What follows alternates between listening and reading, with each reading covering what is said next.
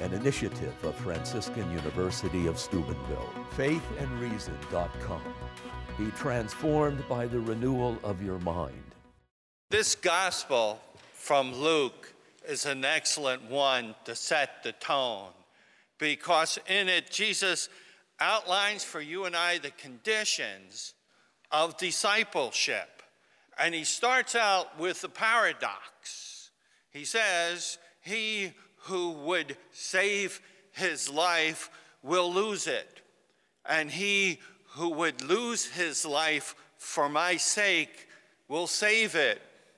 Now, Jesus knew about paradoxes, but we know the great literary master of the paradox was G.K. Chesterton himself. And in his book, Orthodoxy, chapter 6, he entitles The Paradoxes of Christianity. And I would try to recite this from rote if I could, but I would miss something. So I wrote it down to share it with you, but it's a gem. And here he is reflecting on this very gospel verse. So he starts out and he says this: he that will lose his life, the same shall save it, is not a piece of mysticism for saints and heroes. It is a piece of everyday advice for sailors and mountaineers. It might be printed in an alpine guide or a drill book. This paradox is the whole principle of courage. A soldier surrounded by enemies, if he is to cut his way out, needs to combine a strong desire for living with a strange carelessness about dying. He must not merely cling to life, for then he will be a coward and will not escape. He must seek his life in a spirit of furious indifference to it. Blessed John Paul put it this way: there have been two loves since the beginning of the world that are in conflict with each other.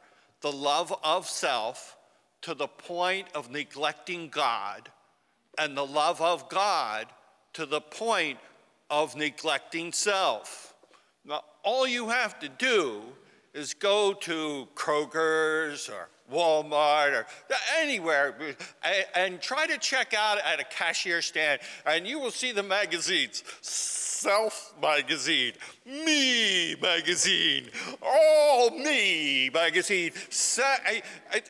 Whole emphasis on nothing but selfishness, because it begins and ends with you. And here we are with a 39-day period to train ourselves to act counterintuitively, because we know in our heart the Lord is speaking the truth.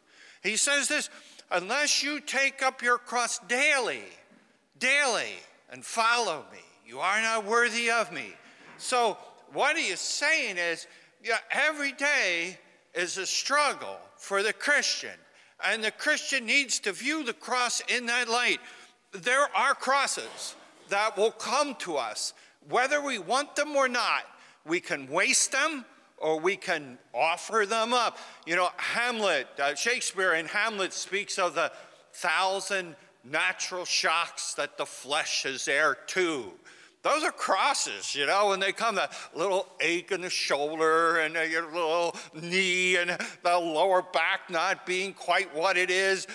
Those are crosses, and they come, and we can waste that kind of suffering or curse our faith or curse our fate or offer them up.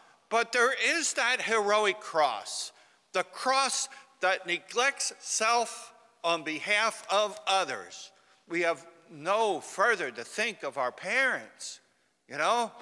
I mean, look at the sacrificial love that they displayed, and it was unconditional. We weren't really doing anything to earn it. It was unconditional love expressed in the sacrifices that they would make every day on our behalf. And their love was finite. God's love is infinite. And we are asked to convert more and more to be like God's love.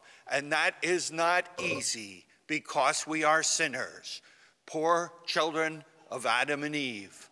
Let's make it our resolve that we will take up our cross.